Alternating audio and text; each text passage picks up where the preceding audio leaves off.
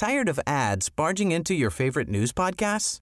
Good news. Ad-free listening is available on Amazon Music for all the music plus top podcasts included with your Prime membership. Stay up to date on everything newsworthy by downloading the Amazon Music app for free or go to amazon.com/news ad free. That's amazon.com/news ad free to catch up on the latest episodes without the ads. Normally, being a little extra can be a bit much, but when it comes to healthcare, it pays to be extra.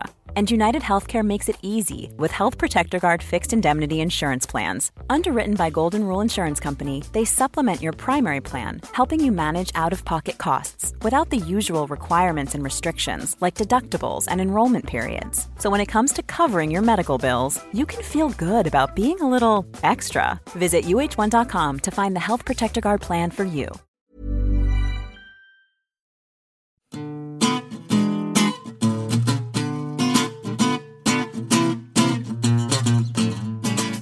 Hello and welcome to the new Statesman podcast. I'm Deputy Editor Helen Lewis, and this week I'll be talking to George Eaton and Lucy Fisher about women in Parliament and the upcoming reshuffle. Kate Mossman will be talking to Mark Lawson about Monty Python and Arthur Miller, and Ian Stedman and I will be discussing the new surveillance laws.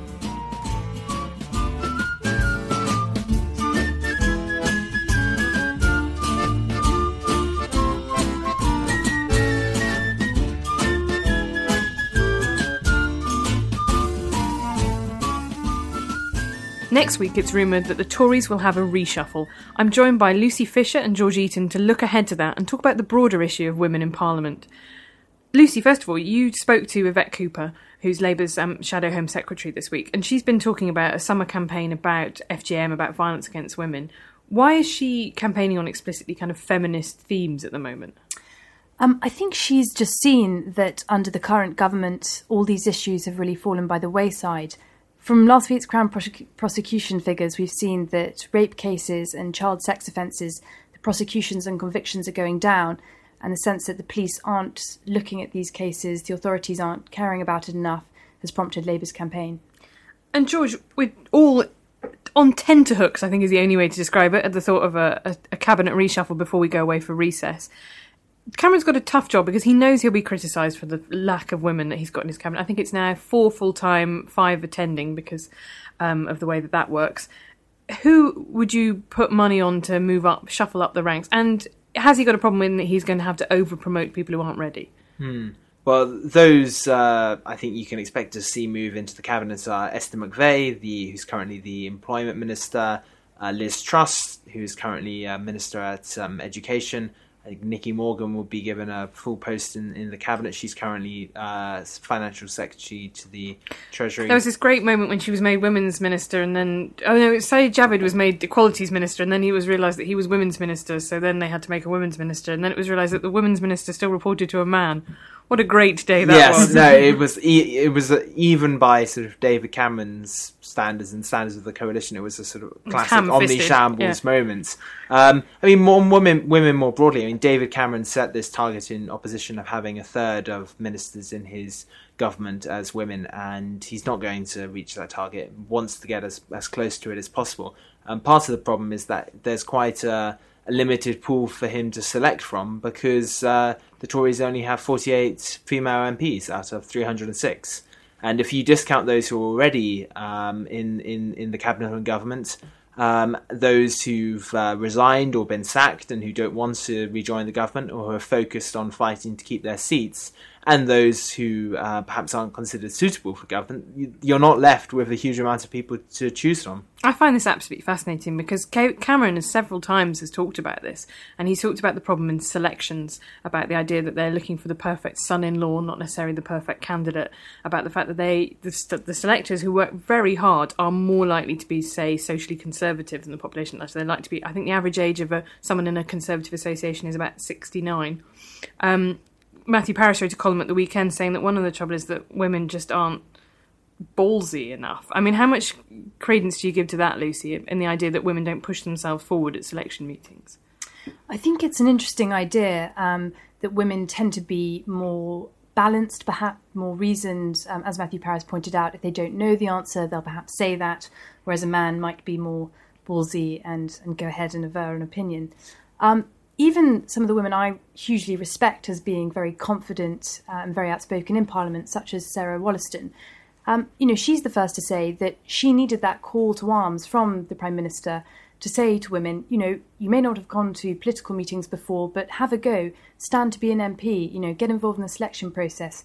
So if even confident women need that encouragement, I think we're not seeing enough from the Conservative Party right now to encourage more women. I have to say, I love Matthew Parris as a columnist, but I really disagreed with this one of his, because all the research showed, and we knew this when the Sheryl Sambo book came out, that confidence in women is not read universally positively. Where you might think that a guy sort of blustering through an answer is just him being, he's having a go, he knows his own mind, then you read that as kind of either shrillness or, nagging in women.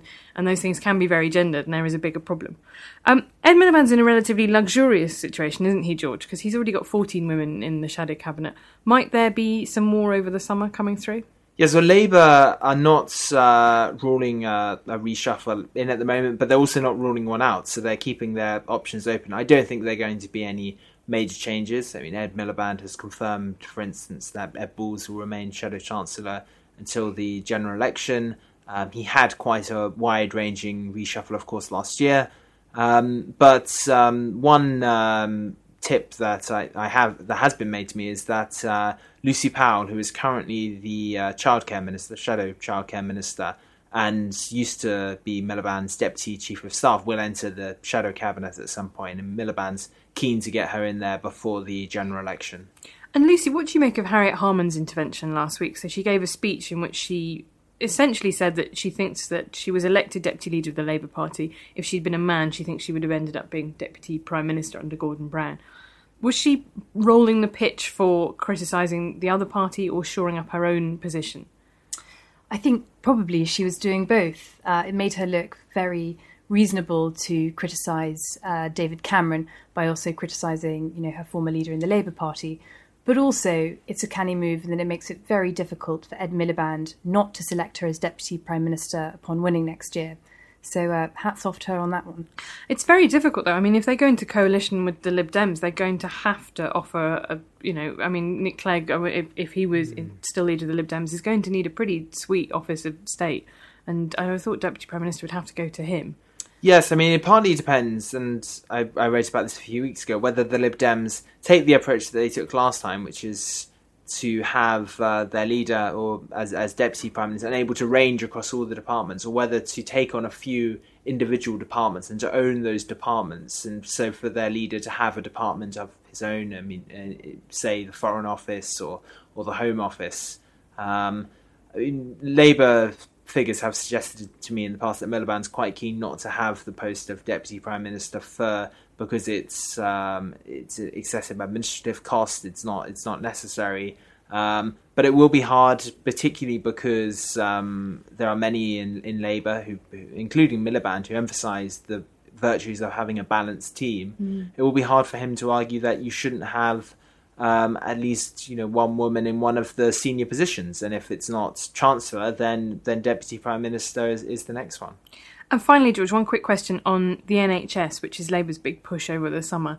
How much headway are they getting that? Are they just talking to their base who were going to vote Labour anyway? Are they winning any converts? Well, I think that there is a political interest for them in driving it up the agenda, and I think there are undoubtedly people who don't support them at the moment, but who do care a lot about the NHS. The key is for the future of the NHS to become one of the defining questions at the election, because if that's the case, then the answer in terms of who you vote for is more likely to be a Labour, because people overwhelmingly think Labour would be the best party on the NHS. So according to the most recent YouGov poll, I mean, they lead by 12 points on the issue, which is a bigger lead than they have on any other. And so one shadow cabinet minister said to me this week, after the economy, that's likely to be the top issue. We really need the NHS to be next, not immigration. I mean, they trail the Conservatives quite badly on immigration. So I think that is the aim for the summer, and I'd expect there'll be a big announcement at a conference in terms of providing the solution to some of the problems they've identified. I mean, as last year you saw, they spent the whole summer talking about cost of living, and then they came out with the energy price freeze at conference. I expect they'll do something similar on the NHS. Well, in that case, we will look forward both to conference and to the reshuffle and pick those themes up next time. Thank you very much to Lucy and George.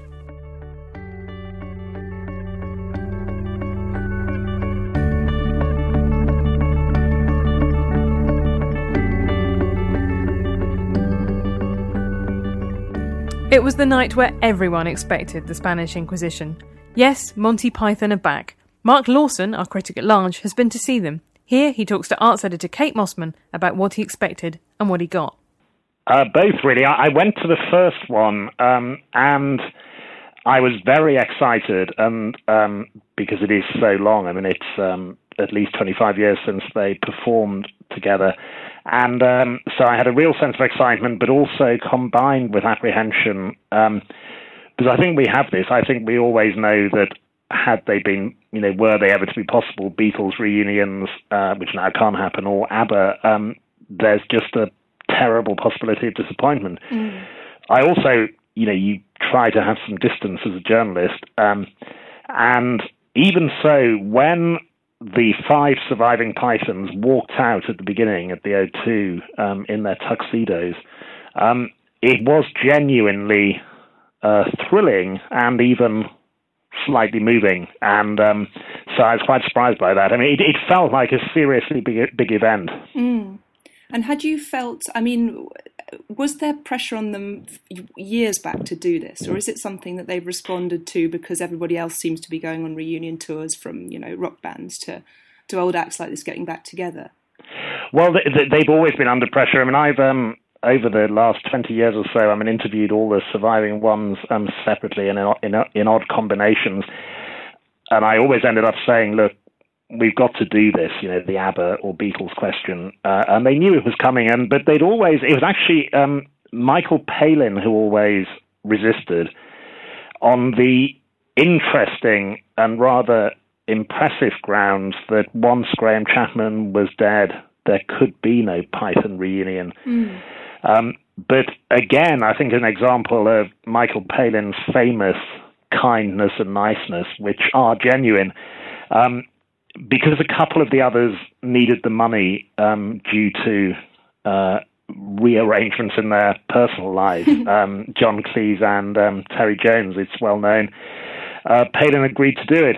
And again, it was impressive and moving that they found a way of solving the problem Palin had, because the scene changes are covered by the playing in of clips from the TV shows on giant screens.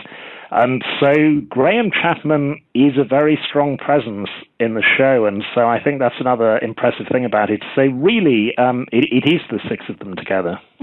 That seems to be something that's happening more and more with, I know that Dweezil Zappa's show, in honour of Frank Zappa, now contains a giant pixelated version of Frank on a screen. And Freddie Mercury is soon going to be sort of beamed in the back of Queen shows as well. So in a way, it is fun, strangely moving, isn't it, when you see the... It is. I used to worry about it because I thought it was quite mawkish. I think it depends how long they've been dead. I mean, I think if it's done too soon after their death, it just is quite upsetting. Yes. And makes you uneasy.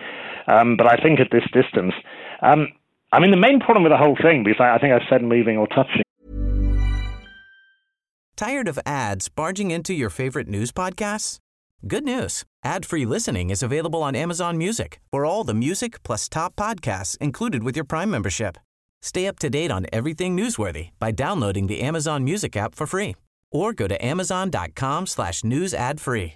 That's amazon.com/news ad free to catch up on the latest episodes without the ads. A couple of times now.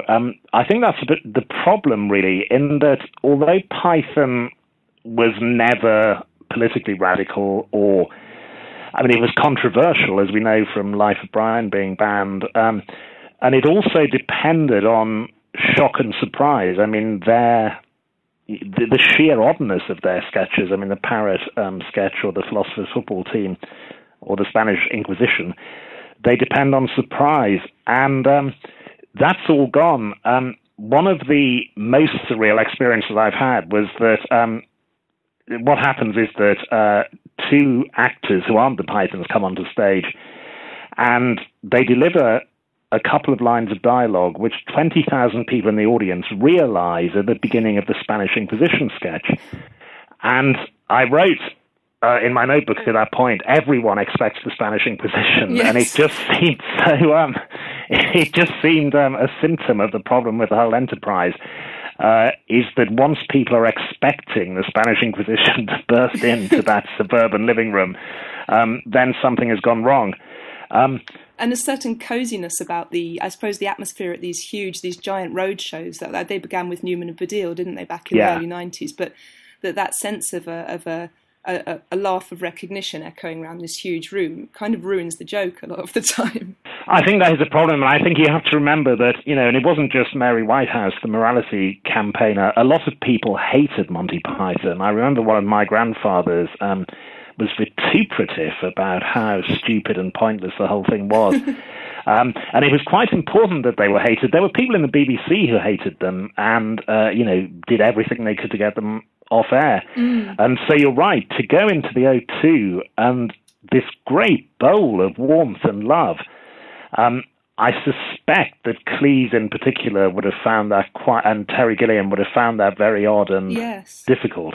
Thank you. The other thing that you've been to see for us recently was the parts of the Arthur Miller season, and most recently the Crucible, which I think is playing at the Old Vic.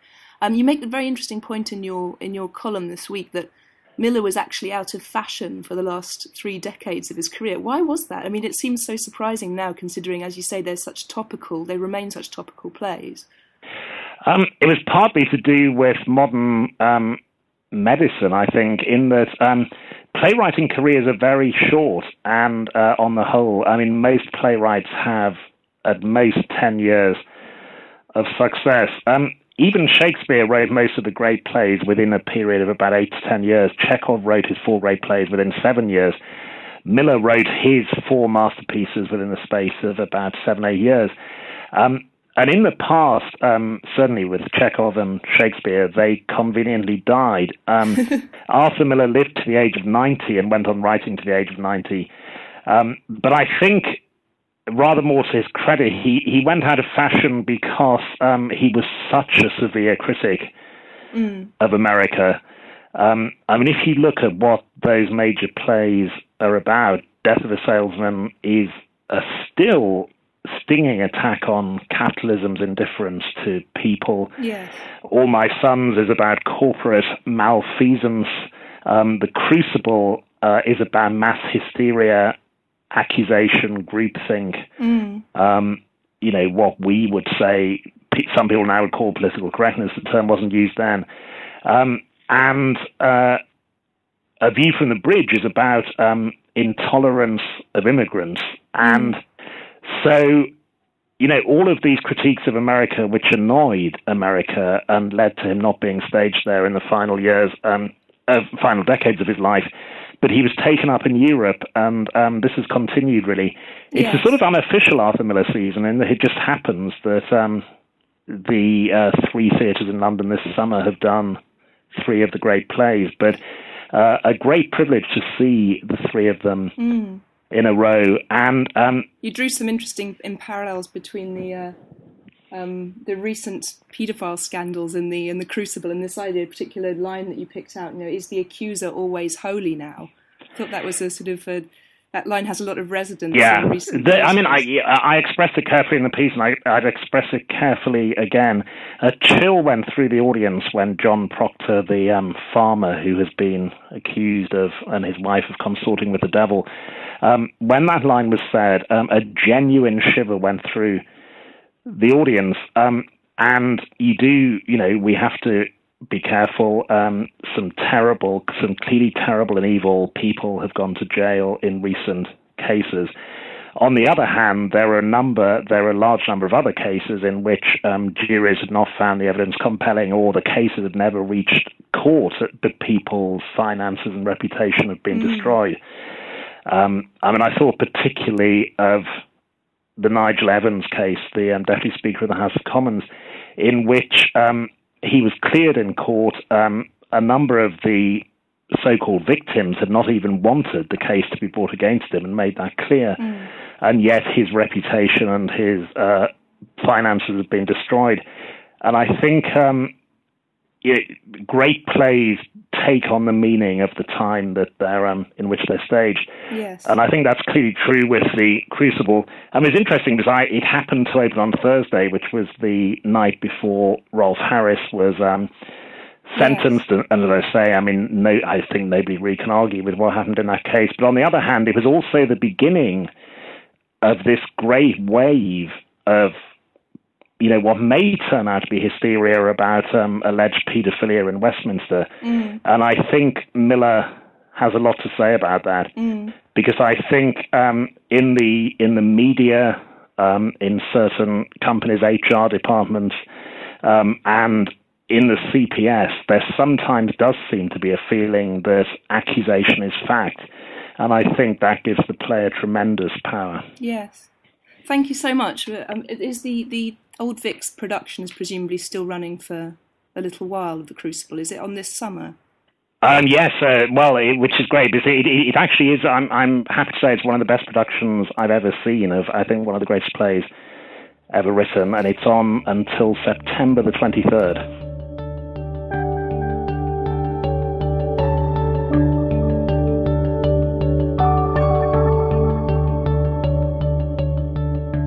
Thursday, 10th of July, the government announced new surveillance legislation, the so-called DRIP laws, which allow them to store information for longer.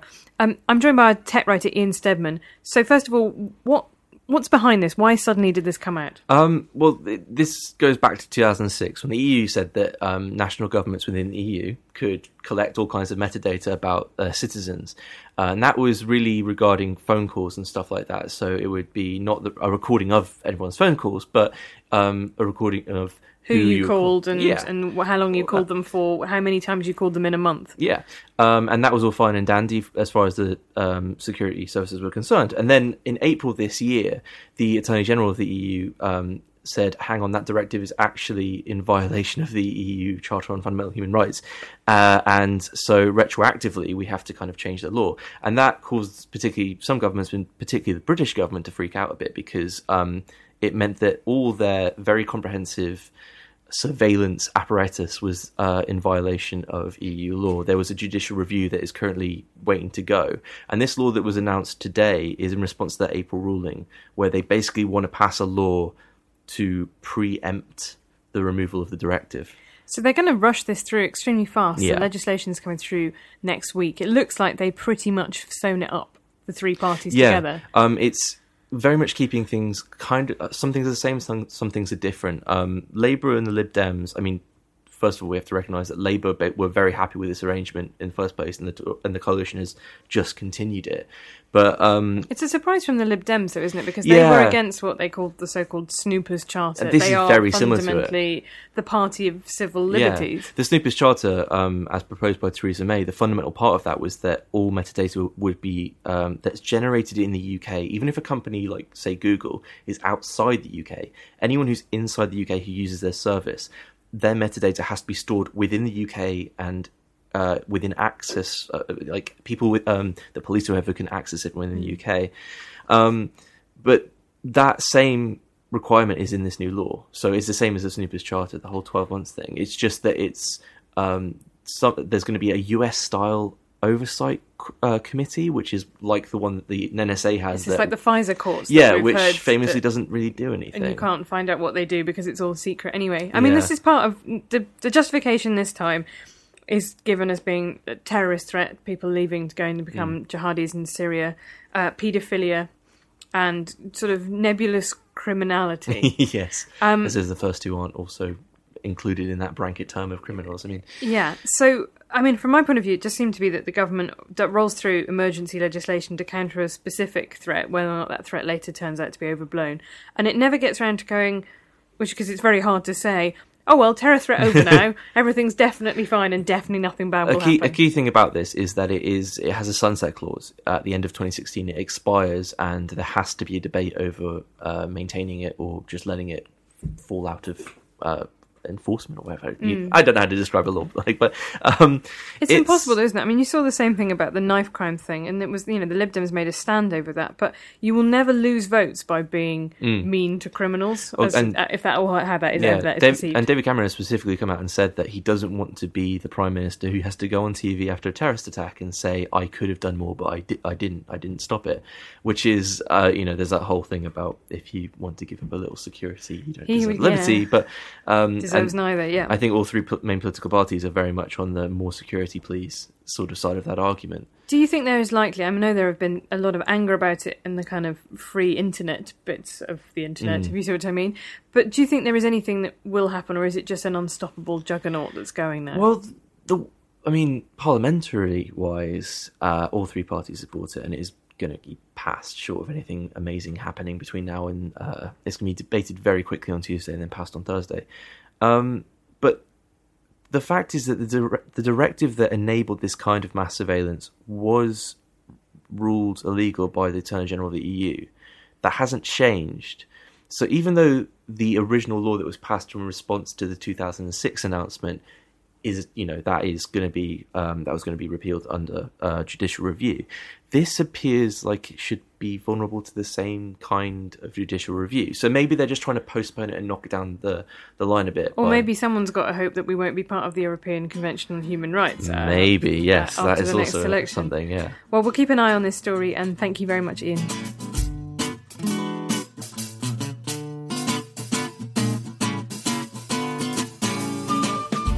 You've been listening to the New Statesman podcast. You can find us every week on iTunes or at newstatesman.com/podcast. Our theme tune is Devil with the Devil by the _ Orchestra, licensed under Creative Commons, and our producer is Philip Morn.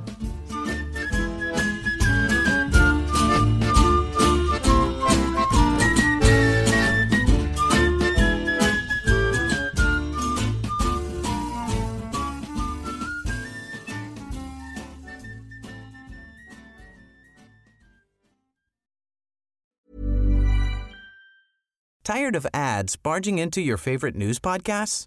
Good news. Ad-free listening is available on Amazon Music for all the music plus top podcasts included with your Prime membership.